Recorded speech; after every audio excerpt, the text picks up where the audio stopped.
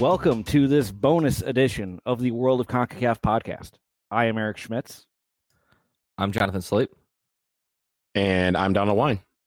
And we are going to take a moment to talk about what we saw at the conclusion of the most important sports event on the planet, the CONCACAF Nations League Finals, which took place recently. Eric, before you go, I need you to start that over because I need you to put more respect and more enthusiasm on what we witnessed.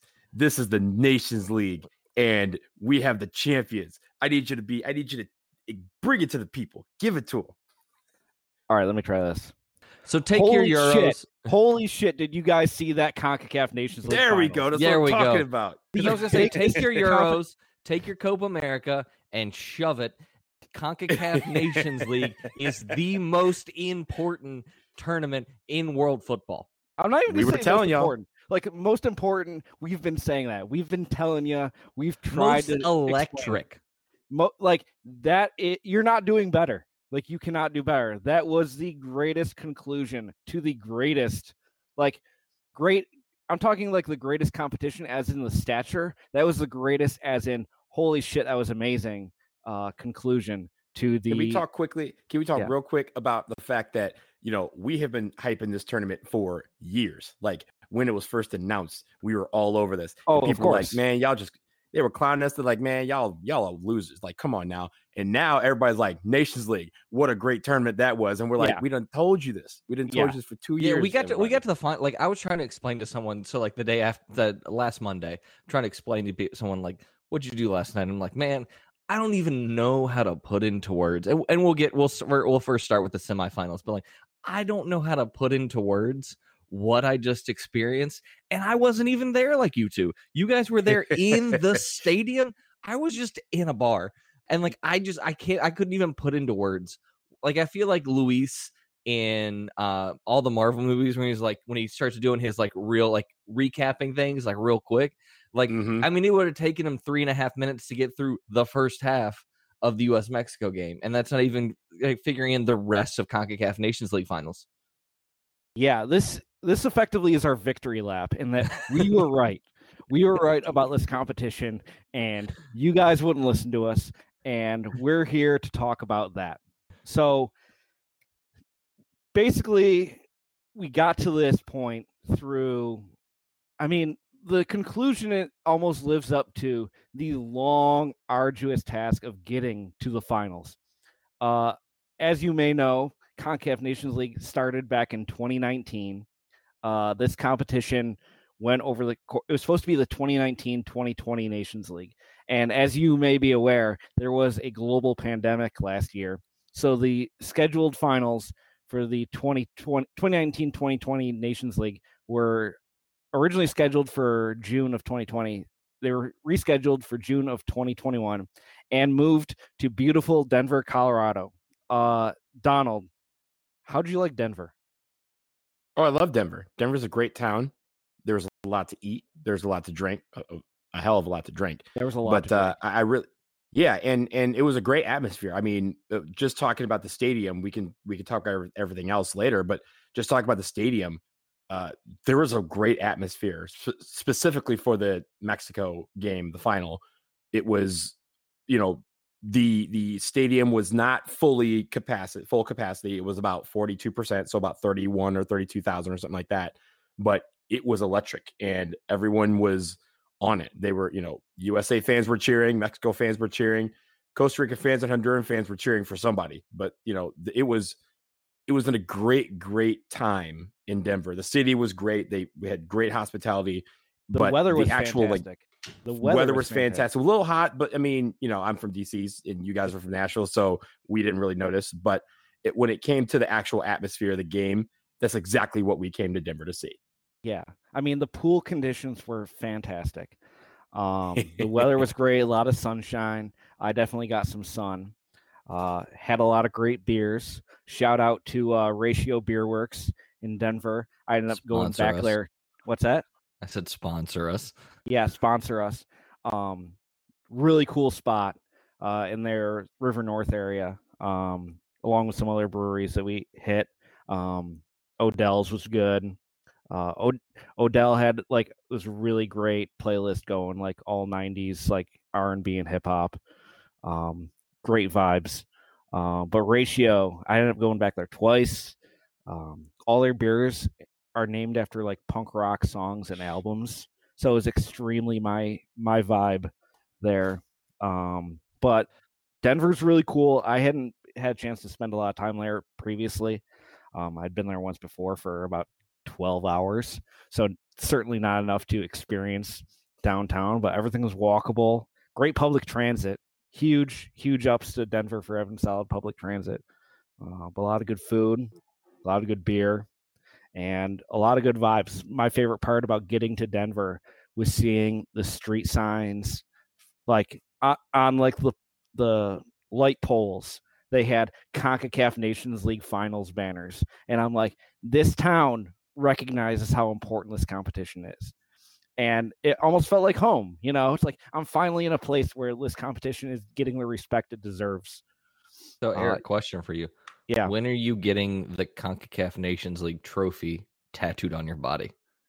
Listen, my body is a temple. Like I'm not a tattoo guy, but I am in the market for a replica, you know, like I'm talking same. like 2.5 times scale. I would like it like an 8-foot tall replica to put in my living quarters of the Nations League trophy. But like even checking into the hotel, we happen to be staying at the same hotel that CONCACAF apparently was staying at.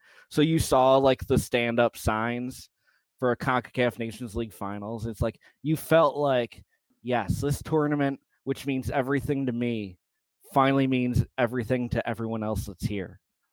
I went to the gym and in the hotel one morning and, you know, was doing a nice little workout, was getting it in. And all of a sudden, like 4 or 5 of the referees walked in to start their workout. And I immediately left because they were all like doing warm-ups on the treadmill that would have been faster than my actual speed. And I'm a fast dude, but they were doing it for miles. They weren't doing it for meters. So I definitely saw them and was like, yeah, this is the end of my gym session, and then got the hell up out of there. This isn't the first time that you've been running or had a run-in with the referees from a CONCACAF fixture.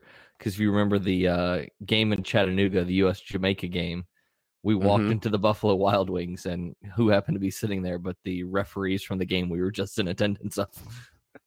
And they love them some wings. Who doesn't love them some B-dubs? But on to the soccer. Let's first hit the semifinals. First semifinal on Thursday, June 3rd, was USA versus Honduras. USA gets the 1-0 victory on a late goal by Jordan Sibachu. Pefok? Is it Pefok or Pefik? Like I heard different Pefok pronunciation. Is Pefok, and I reached out to US Soccer to get clarification on which one we should address them by, because they go by Sibachu, and on Jordan's Twitter account it says call me Pefok. So I'd like to call him what he wants or what he prefers. So we will check back when we get that information from US Soccer. Okay. Yeah, I'll be interested. I know, like at his club teams, he'd gone by Sibachu, but now that he's decided to play for the United States, his mother's maiden name is Pefok. Correct. And so that's what I understand why he's chosen to go by that. But yeah, well, it'll be interesting to see. And he uses that for a club now too. So sweet. I think it's across the board change, which is what prompted me to kind of ask, because despite all of that, US Soccer is still using Sibachu, and that's fine if that's what he prefers, but I'd rather go by what he prefers. Yeah, we will call him whatever he wants to be called. If he's going champion, we'll call him champion. Daddy. 89th minute winners in the CONCACAF Nations League semifinals. Guys, quick thoughts on that semifinal game? I mean, I think probably my biggest takeaway is that game was a slog. I will say that going into that game, I listened to this guy who said, U.S. over 3.5 goals. What was the bet? I think his name was Eric Schmitz. Yes. Shut up. Did not hit. No, I was getting a free trip out of this. Yeah, the game it was just a bit of a slog. I probably think my biggest takeaway was not a big fan of Jackson Ewell in the 6th position. But I mean, you got to do what you got to do to get through. And I think that was the whole purpose of the game, was get through the game, make it to the next round, and then at that point you can really make a run at it.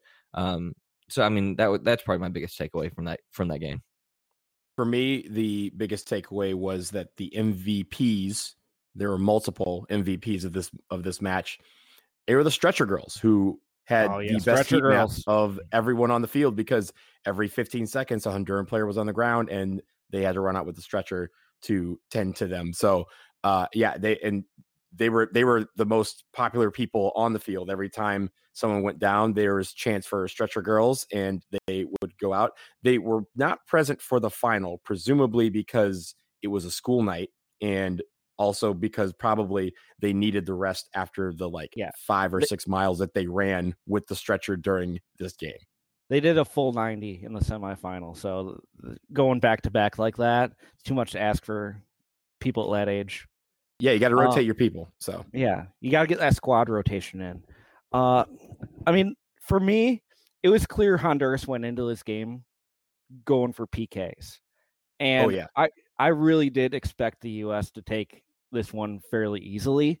The last time U.S. had played Honduras in a competition was World Cup qualifying, and that was a 6-0 win with a squad that was arguably weaker than the U.S. squad right now. So I assumed that goals were going to be coming, and they weren't. Like, Honduras had a game plan. They executed it great. Part of that game plan was killing as much time and so they hit the ground and they stayed down for as long as there's a lot of shithousing in this game.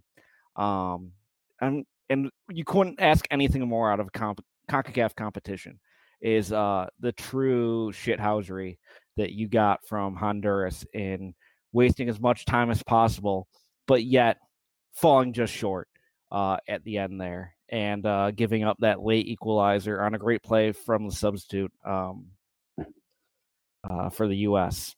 And it started right from the beginning. Like, it was very clear, and I think, Eric, you and I were kind of discussing this at halftime in the stands, but it was very clear about 25 seconds into this match that the referee was not going to have control of this game. And sure enough, he didn't. It was, every single time, there was one where a Honduran player, went to the ground on his own, got treatment. I say that in air quotes, treatment. The stretcher girls ran out. He popped up. It was fine. And not only did they give a yellow card, I want to say to Kellen Acosta. I want to say it was Kellen Acosta. You can check me on that. But not only did they do that, but they let the guy stay in the game and said, hey, there was no foul, but you can still stay in the game. And he didn't have to go off and be waved back on, which was incredible. And then, of course, like 5 seconds later, he went back down again. And that's when they said, okay, now you have to actually walk off the field before you come back on this time. Yeah. It doesn't look like Acosta ended up getting a yellow. Brian Acosta is the one who got a yellow. Brian Acosta. Okay, yes. Not Kellen. So Brian Acosta. Yes. I'm sorry, for Honduras. Yeah. Yeah. The one yellow I do want to make note of is the Tyler Adams yellow card that he received, because Honduras, obviously trying to kill time, was basically booted the ball away when they were supposed to play it. They had a free kick, and the ball was booted down the field. Tyler Adams, who was on the bench for the U.S., stepped onto the field to boot the ball back to them. And in receiving the ball, Honduras, clearly not wanting to get back into play, kicked it back to him. So Tyler Adams received the ball and kicked it back at the guy, and the guy had turned around and he hit him. So Adams was shown a yellow card on the bench. I love a yellow card getting I love a player getting a yellow card that isn't even in the game. Yeah. So question. Does getting a yellow card during a game, does that cap tie you? No. I don't know. No, I think you actually have to step on the field. I was saying, like, could we get Yunus Musa to kick the ball at someone and pick up a yellow card? I don't know. You might want to check with FIFA on that one. But so our first semifinal wraps up with the U.S. advancing as expected, but not as expected, with the 1-0 victory over Honduras. The other semifinal, Mexico and Costa Rica, 0-0 final. Mexico advances on penalties. Gentlemen, I'm going to ask you your thoughts first, but I just want to say I did stay for the first half of this game to see how it was, and I was so bored I left at halftime. Did you guys have any thoughts? That sounds about right. That sounds about right. I mean, I started to watch the game, turned it off. I think I flipped it on at another point, was not interested in what was happening, and then turned it back off again. I mean, both teams, or sorry, I shouldn't say both teams. I should say all four teams did not play well in the semifinals. Like, not a single team played extremely well during the semifinals. I thought the United States, played bad. I thought Honduras played terribly. And Mexico and Costa Rica played a really boring brand of soccer that was not well received by anyone. But of course, after the game, Ochoa hits, in penalties, Ochoa makes one save, and all of a sudden it's Mexico played super well and held off a feisty Costa Rica. No, all these teams played terribly in the semifinal round, which, I guess they left it in the semifinal because I'm glad they did, because it made for an incredible final. Yeah. Costa Rica blowing a great chance to advance on penalties after Mexico missed their first. Costa Rica was able to hold that advantage in PKs until their next penalty, where they missed to even it up. And then Alan Cruz stopped by Memo Ochoa in the sixth round to give Mexico the expected berth in the final unexpectedly. So before we get to the final, I do want to bring up that this Mexico-Costa Rica game was the first appearance of the protocol from CONCACAF on the chants from the Mexican fans. Did you guys think that CONCACAF did a good enough job enforcing this protocol? No, I don't think that. I don't think CONCACAF ever will, because I think CONCACAF needs a successful Mexico team.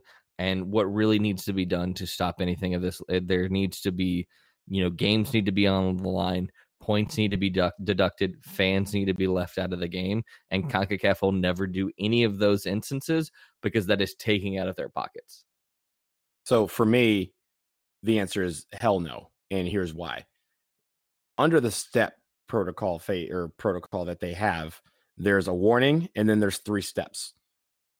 So they have 4 chances to have a match abandoned per game. 4 chances per game. 4 chances per game, right? So basically, and then CONCACAF, again, Eric and I were in stands for the final. The final, you could hear the chant more than twice, but the protocol only advanced to step 1. And so basically, the long and short of it is CONCACAF is doing just enough to make it seem like they're doing something, but are actually doing nothing. I translate that I compare that to the Mexico friendlies that they have been doing, where the referee has been given the authority to abandon the match after one instance, and they had one the other day against Honduras in Atlanta, so sold out 72,000 people. If there was one instance of the chant, the match would have been abandoned. There were no chances. There were no instances. So for me, I'm like, why is it a 4-step process? It's not a 4-step process for other things. Let's make it 1. If you do it, the match can be abandoned at that point, and you're taking the risk that your team could forfeit because of something that you do. Yeah, and like we even think about, Donald, you and I said this weekend was 4 years ago. We went down the Azteca for the World Cup qualifier, and we think of the instance where there was multiple instances of the chant, but every single time there was a goal kick from the U.S., there was the announcer over the loudspeaker telling them not to do it. Like this is not a situation where it is unclear or it has been not communicated well to the team of, should they or should they not do that? It has been clear, like it has been clear and made clear by by their federation, by CONCACAF, and so there should be no excuse and no like gray area, and the amount of times they've been allowed to be given these chances for this. Yeah, the thing here is CONCACAF can do all they want. Mexico can do all they want. The fans are still the assholes here. Like, they're still doing the chant. They're not taking the step of realizing that it's like, this is pretty dumb that CONCACAF has to stop the game over this. Maybe let's just kind of move on with our day. And it keeps happening. And really, it's the Mexican fans who have taken it upon themselves to stop being wrong about this, to actually move away from this chant so we can all get on with our lives. And they can do it. I mean, like we said, when they're told, hey, one instance in the match will be abandoned, they don't do it. It's clearly you give them chances. They're doing it. Okay. Oh, you give me 4 chances to do it. We have 4 slaps on the wrist. Okay, we'll take 3 of them. Like, that's basically what they're doing. And CONCACAF also is selective about what they do here, because like I said, for the Costa Rica match, they got to step 1. So it happened twice where they made announcements, but you could hear it on every goal kick. And I know you're going to talk about the final, but one thing that really like irked me from the stands was that in the final, the first like 20 minutes of the match, for every time we were able to get a goal kick, we would play it differently than we normally did, because it seemed like the players felt like they had to take this necessary step to ensure that the chant didn't have an opportunity to arise. So they would do a short goal kick, or, something stupid where they were passing out of the back and making it so that the fans didn't have an opportunity to gather and collect themselves to say it. So that shouldn't be something that happens either. The players shouldn't have to take that responsibility. That should be on everyone. It should be on the fans, the federation, and Noah's trying, but they gotta be harder about this. And CONCACAF needs to step in and say, look, we're not giving out chances anymore. The one time and you're gone. That's it. And we haven't seen that, and that's why it keeps going on. Yeah. So CONCACAF at some point has to step up, and Mexican fans out there, if you're listening, just shut the hell up. So we can move on with our lives. So now that we got that out of the way, let's move on to the main course, the main dish of our dinner here. The inaugural 2019-2020. Is it 2021? 2019-2020. Or is it 2019-2021? Let's go with how they're going with the Euros. They're still calling the Euros 2020. So this is the 1920. Listen, the T-shirt I got that says champions says 2021 on it. So who the hell knows? But anyways. Time doesn't exist in CONCACAF Nations League. Time is irrelevant. So here we are, the conclusion of the most important sporting event in recorded human history, the CONCACAF Nations League. Your final, your United States, your Mexico. Donald, talk about what the atmosphere was like in the stadium. It was exactly what we wanted. I mean, for it being not, not a full capacity, it was exactly what we wanted. There was energy. It was electric. People were ready. People were animated. There was people who traveled from far and wide for that match. Even people who weren't at the Honduras match were like, hey, we made it and it's Mexico. Yeah, I'm coming. So everything was sold out. Everyone had it was a very electric vibe at pre-games, or walking into the stadium, or actually inside the stadium. And throughout the match, it was like that too. I mean, it was emotional. There was just a lot of things going on. People were reacting with every kick of the ball, every goal, every yellow card, every fight, and that's what CONCACAF wanted. That's what CONCACAF desired. That's what everyone who's in this region desired, to see one of the best rivalries in the world take center stage and deliver on providing an exciting matchup. And that was one of the wildest matches I've ever seen. Yeah. No, I mean, for me personally, I could sense like a palpable anxiety from U.S. fans after that performance on Thursday. You see them barely eking out that win over Honduras. And I mean, it's Mexico. they hadn't beat them in competition since 2013. Like, there was a lot of years and a lot of buildup. I mean, for all the fans that traveled in for that game, like, these were the first like normal games that U.S. fans would be able to go to since 2019. You know, so I mean, it was almost like a family reunion for us, but knowing what the stakes were, because it is Mexico, you definitely got that vibe in the stadium. I mean, that vibe was everywhere. So, I mean, I was the one of the three of us that was unable to make it out to Denver for this game, but walking uncommitted. Uncommitted. It's the inaugural CONCACAF Nations League Finals. I'm just saying. I picked the wrong time to change jobs. But I think just walking into a bar full of U.S. fans, I mean, the anxiety, the nerves, were everywhere, and damn, did it feel good. Like, I mean, I know that we're not trying to make this a U.S. centric podcast, but like, as someone who has, I mean, this game is, but I mean, as someone who has not had that like palpable, like, stakes, like that, those stakes have not been in play for the longest time. Man, did it feel good to be that, like, I mean, to be that nervous. Maybe just I'm a masochist that like enjoyed that, but like, there was an extent of like, that feels good. It feels good. Yeah, no, it definitely felt like normal for the first time in a long time, and that's definitely welcomed as we get back into some sense of normalcy. So we get to the match, and the match starts off with a bang.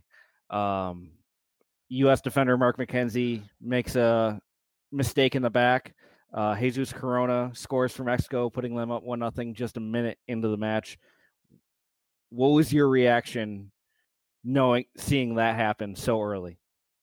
Since this is going to be an explicit episode, I'll give you my actual reaction. Fuck. Listen, that's all explicit. Said. Yeah, that's what I said. I mean, that's what it was. It, that you want to have a good start, and to not and to have the opposite of that was, at the time, people in the stands was like, what? Like, we can't have this. This can't be good. And we saw bits and pieces of that.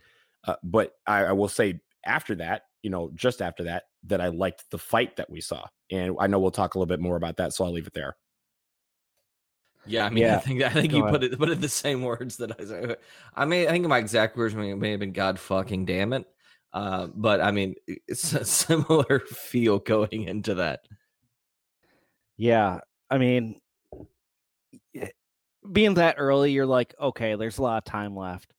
For me, the moment was when Mexico scored their second goal, and you're like, oh shit, this is gonna get bad.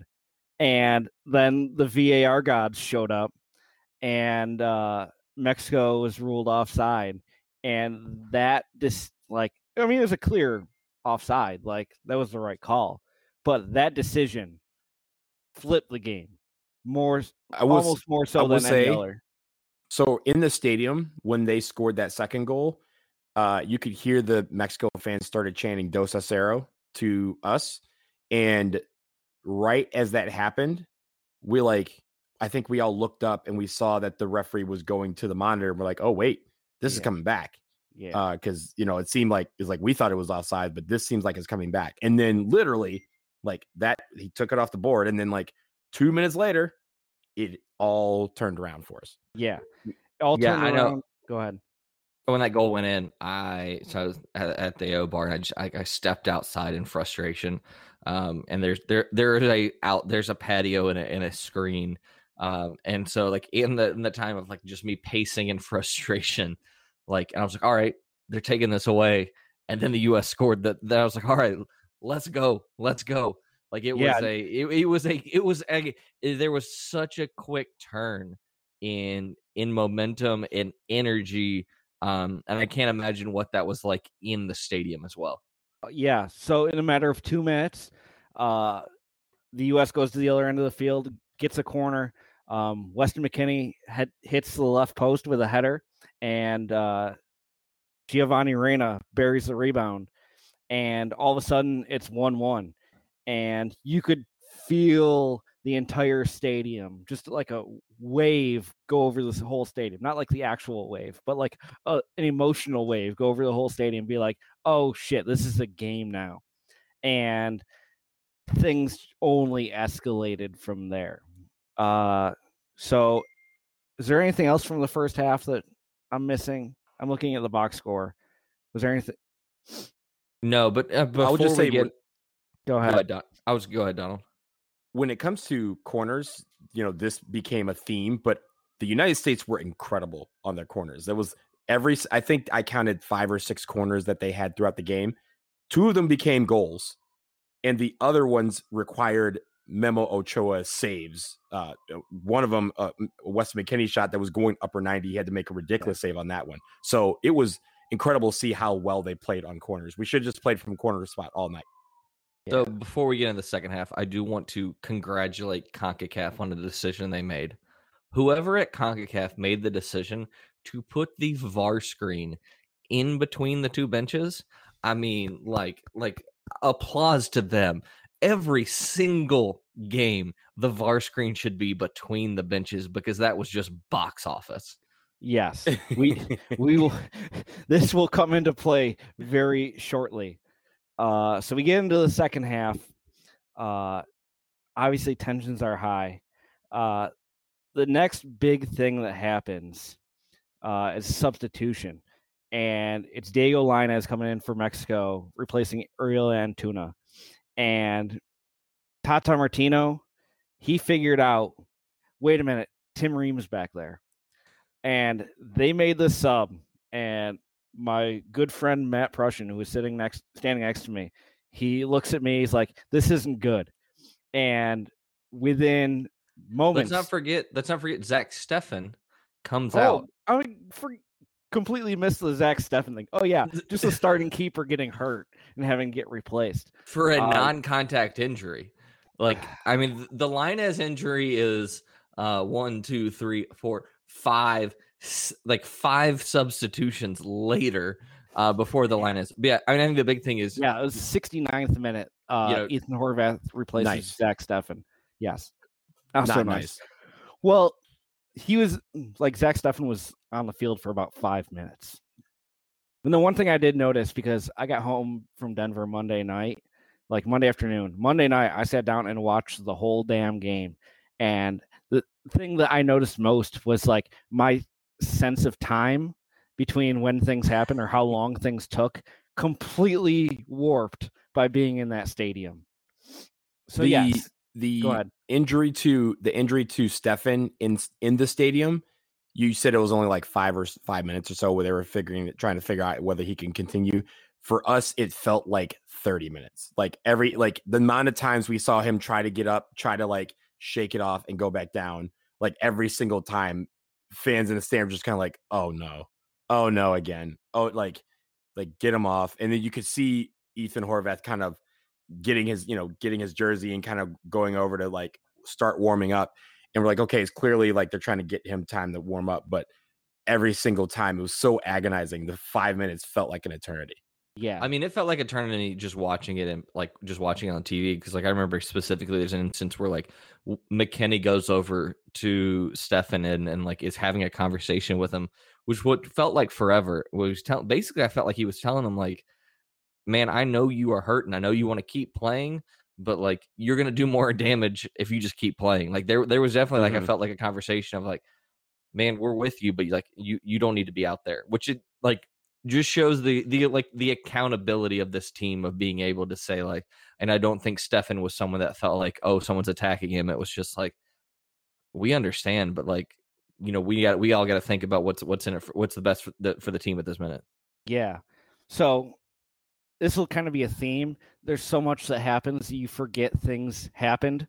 So yeah, Steffen gets replaced by Ethan Horvath, and this is 9 minutes prior to that Lainez sub that I referenced. So even only being in for about 10 minutes, Horvath surrenders a goal. U.S. goes down 2-1. And just like in the first half, it goes the other way real quick. U.S. goes down the field after the goal, wins a corner, and there's Weston McKennie again with a header beating Memo Ochoa to tie the game 2-2. And tie game, huge momentum swing, huge emotional swing. And this is where things really started to pop off. So you've got about 8 minutes of regular time left. If I remember correctly, it was 7 minutes of stoppage time that they added on the first 90. Yeah, it was 7 minutes. Like so it was 7 minutes of stoppage time. How much do you think they played? Like 2, because I didn't realize going back and looking at this. So in the 90th, or actually about the 89th, 90th minute, a ball gets played in behind to the U.S. In the U.S. back line. Horvath comes out and collects, and Hector Herrera slides in, and just one of the most blatant studs up challenges into Horvath while he is laying on the ground. That happened in like the 88th, 89th minute. It was like it wasn't until minute. like I'm looking at the box score right now. 92nd minute. I know, but it was like I felt like it was about 3 or 4 minutes before the yellow card is actually issued. That's correct, because we didn't know that takes place. Because the fact that Hector Herrera not only cleated Ethan Horvath, he also grabbed Weston McKennie by the throat. And not in like, oh, maybe he just like touched his throat. Like the Undertaker was out there and getting ready to give him a choke slam. And the fact that like 2 instances in the span of like 2 minutes were clear red card offenses, and he just skates away with a yellow. Right. And at the same time, you know, the reason why I know it was right as stoppage time occurred is because we didn't get the number of how much stoppage time there was until after that yellow card was shown in the 92nd minute. So we're like, okay, so it's 7 minutes of stoppage time, which seems very low considering how long Zach Steffen was on the ground and all the fights that have occurred during the game and all the stoppages that have occurred during the game. But how much do we actually have? And then, Eric, as you know, we had the 3-minute stoppage for step one discriminatory protocol. So because of the chant, and that took at least 3 or 4 minutes off of the clock as well. Yeah, 90 plus 10 was the amount of time they got played in that first 90. I was just about to say, I had the box score pulled up. We got to the second half ends at 90 plus 10, which will not be the last time we see a number that big as we get through this game. So Hector Herrera commits 2 red card offenses in the span of stoppage time and stays in the game. And it's important that he stays in the game because this ain't gonna be the last time that he comes into play here. So we get into extra time, being the CONCACAF Nations League final and needing a true champion. We're doing the full extra time, 15 minutes, and then going to PKs if still tied. And we get through the first part of stoppage time. Do either of you recall when the guy ran on the field? Was that the first half of stoppage time or the second? No, that's the second half of stoppage time. What happens in between? Yeah. What happens? So let's step back for a second because you guys are in the stadium. What does happen in between the end of regular time and the beginning of stoppage time is we go to the on-field studio where Clint Dempsey is just absolutely slaying it out there in his camo tuxedo jacket. But in the midst of this, a guy runs onto the set and is then chased off by security, and the guy jumps over a railing to heights unknown. Like we have no clue. And I just want to, like, at one point, so after this melee happens, Kate Abdo looks over at Dempsey and Gooch and Davies and asks why no one ran to her rescue. And Deuce's words were, well, I saw you over there in that Sons of Anarchy leather jacket and figured you could handle yourself. Yeah, I had no. Well, I'll tell you, we had no idea that happened inside the stadium. We had no idea that happened, but we can tell you. So our vantage point, we could see the back of the set. My man had to drop at least 10 feet down. And it's not like he jumped down, ladies and gentlemen. He fell down. Like he jumped over the railing and went dropped. Yeah, he dropped. And you could see, I mean, the only thing when I watched the video, you could see Deuce kind of look down to watch him fall, and he doesn't seem overly concerned about dude. So he's probably alive. Deuce. Like, yeah, Deuce just kind of like, oh man, that boy fell. Like, dang. Anyway, we're going back to the game. Like, that's how he was. So that big ups to Deuce. He's the GOAT. So we get through the first half of stoppage time, through the 105th minute. Of course, they had added 3 minutes of stoppage time for the first 15 minutes. It was stoppage of extra time. They ended up being 4 minutes, but they only put 3 up on the board. I remember this because I was trying to do math in my head. I did read after the fact that through all the stoppages, like the clock was running for like 148 minutes, which is absolutely absurd. Like 120 was supposed to be like, that's a lot. 148, just insane. So we get into the second half of extra time, still tied 2-2. And shortly after the beginning is where things pop off. U.S. forward Christian Pulisic pulled down in the box. No call immediately. The play continues. Ball is played out of bounds. But then it's VAR time. Everyone's making the box signal in the stands. The referee's heading to that spot between the benches. As we referenced earlier, brilliantly placed between the benches, because the ref gets over there and clearly concerned that his team may have surrendered a penalty in stoppage time. Tata Martino decides to go over and have a buddy chat with the referee and puts his arm around him. He's like, yeah, no, you're not going to call a penalty here, right? Ref is like, yo, who do you think you are? And just hands him a red. Right there. So Tata Martino. While Greg Berhalter is also hugging Tata, saying like, yo, man, maybe you should give back. You're about to get a red card. Oh, never mind. You just did. Well, it was good to see you. Yeah. You don't want to do this. So they award the penalty. Pulisic takes it, buries it. U.S. goes up 3-2. Pulisic runs to the corner to celebrate with his teammates, and they are greeted with projectiles from fans wearing green and black and pink in the stadium, including a cup that finds the head of U.S. player Giovanni Reyna.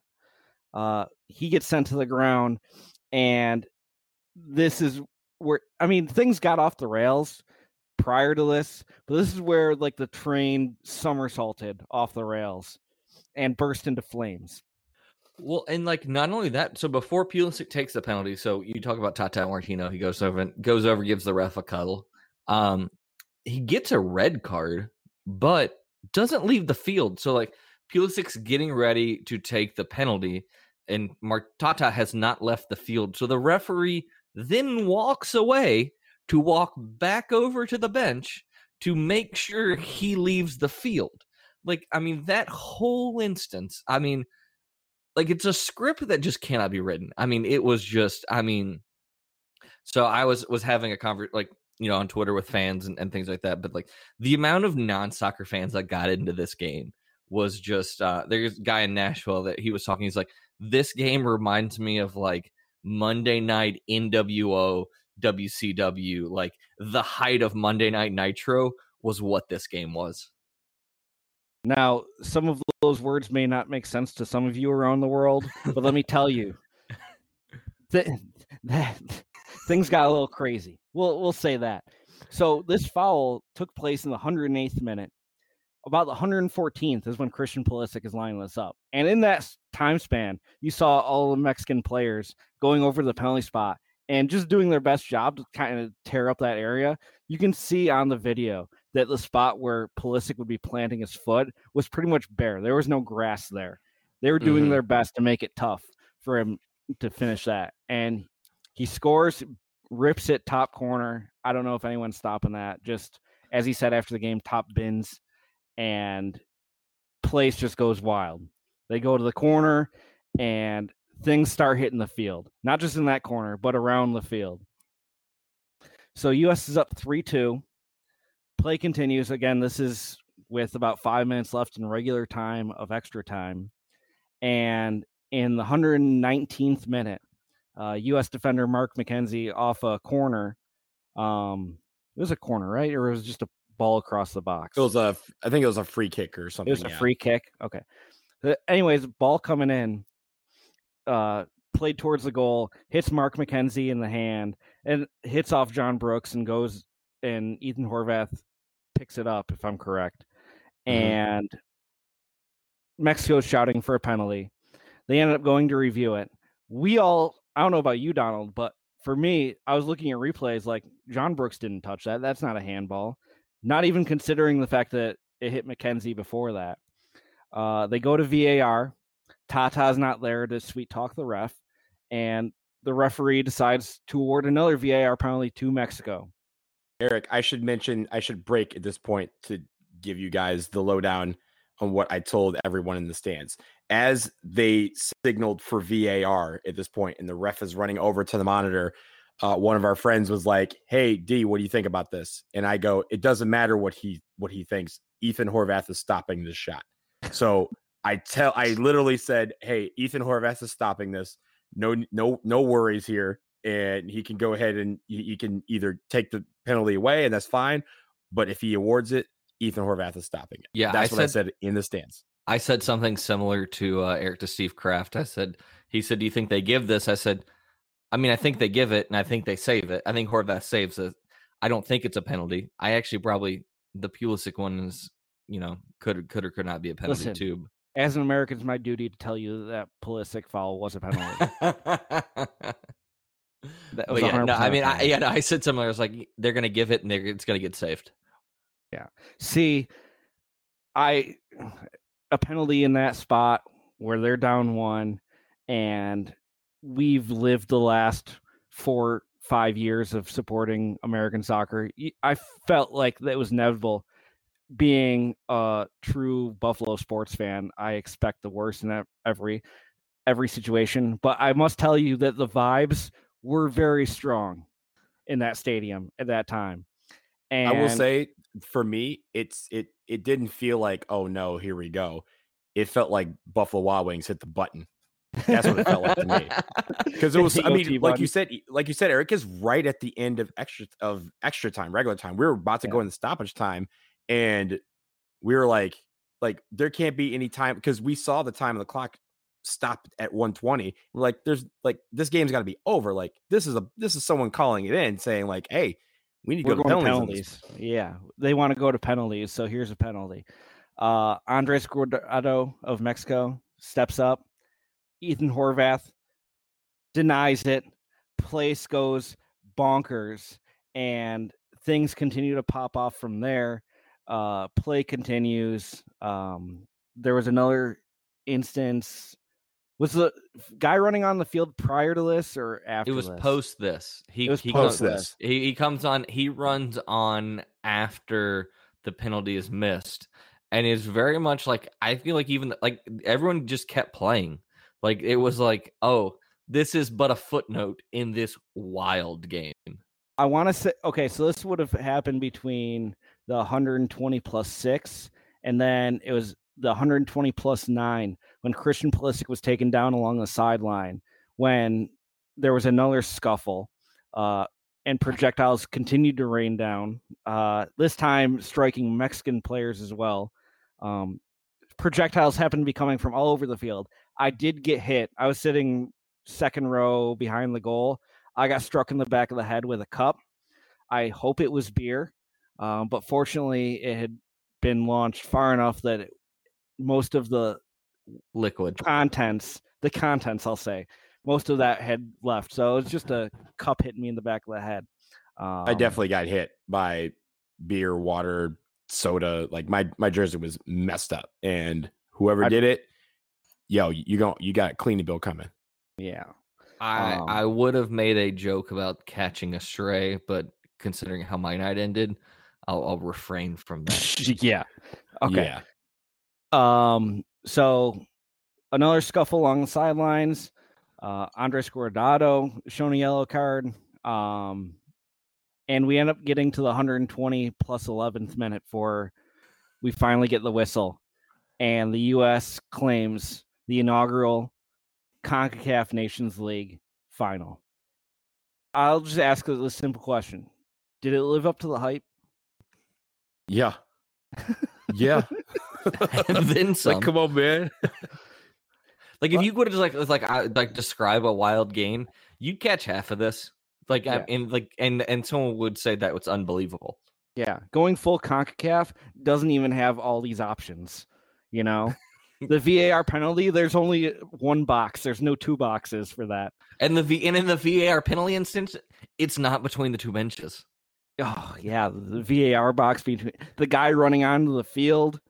I mean, players- Herrera got another. There was another instance Herrera should have been sent off. It's at some point in extra time, he makes a awful challenge that they award a foul, but it was a clear yellow card. Yeah. Yeah. There was the ref in this game also did not have control of it. I mean, well, I won't say that he had more control than U.S. Honduras referee did, but this one just, kind of you could feel that there was a lot of pressure on him. This is USA Mexico, and he didn't want to make a mistake, so he decided not to make anything. Like that's basically what happened. Even with the VAR stuff, it was like you could see, like, on the first one, he kind of went to the monitor and was like, tell me what to say. Like, tell me how I play this. And that's kind of why and the second one took so long, because again, he was like, he knew it was a big call and he wanted to make sure he got it right. I think he got it wrong, but that sort of thing, you could tell that man lived up, was like, hey, I can't make a mistake here, because if I do, there are tens of millions of fans that are going to be very, very upset with The me. level of showmanship as well from the referee, and for fans that may watch the Premier League or familiar with the likes of Mike Dean, who loves more than anything to make a spectacle of the event and of himself. And when the decision to give the Pulisic penalty, the emphatic nature of the point to the spot, I mean, is something that I feel like those showman referees would all be jealous. I'm sure there's a referees WhatsApp group going around, and all of them were like, "Did you just see that?" He had great form. Yeah, be like, yo, that guy is having a great night. Yeah. The referees union is very happy with that. So, after years of anticipation and a lifetime of waiting, we got the CONCACAF Nations League final that we deserved. And you're so happy that it lived up to all the expectations, but you're also sad it's over. But the U.S. claims the first title. We move on. They will look to defend their title in the 2022-2023 CONCACAF Nations League, which will begin next May. May 2022 is the first set of match days. Of course, these four semifinalist teams will stay in League A, where they're joined by El Salvador, Grenada, Jamaica, and Suriname. League B, League C, lots of good competition. I'm sure we will be doing a series of episodes previewing the CONCACAF Nations League next year as we get closer. But any final thoughts about what we saw in Denver?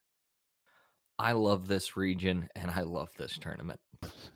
See, I told y'all are out here clowning us, and now when that episode comes next May or next April, whenever we do it, about the next Champions League or Nations League, y'all gonna be on it. That's gonna be our most listened to episode, because everyone's gonna be like, yo, I need to be a part of this. And also shout out to Eric and I think maybe like 8 other people for being the only people other than the teams to participate in all 6, be fans at all 6 Nations League games featuring the United States. Hold up.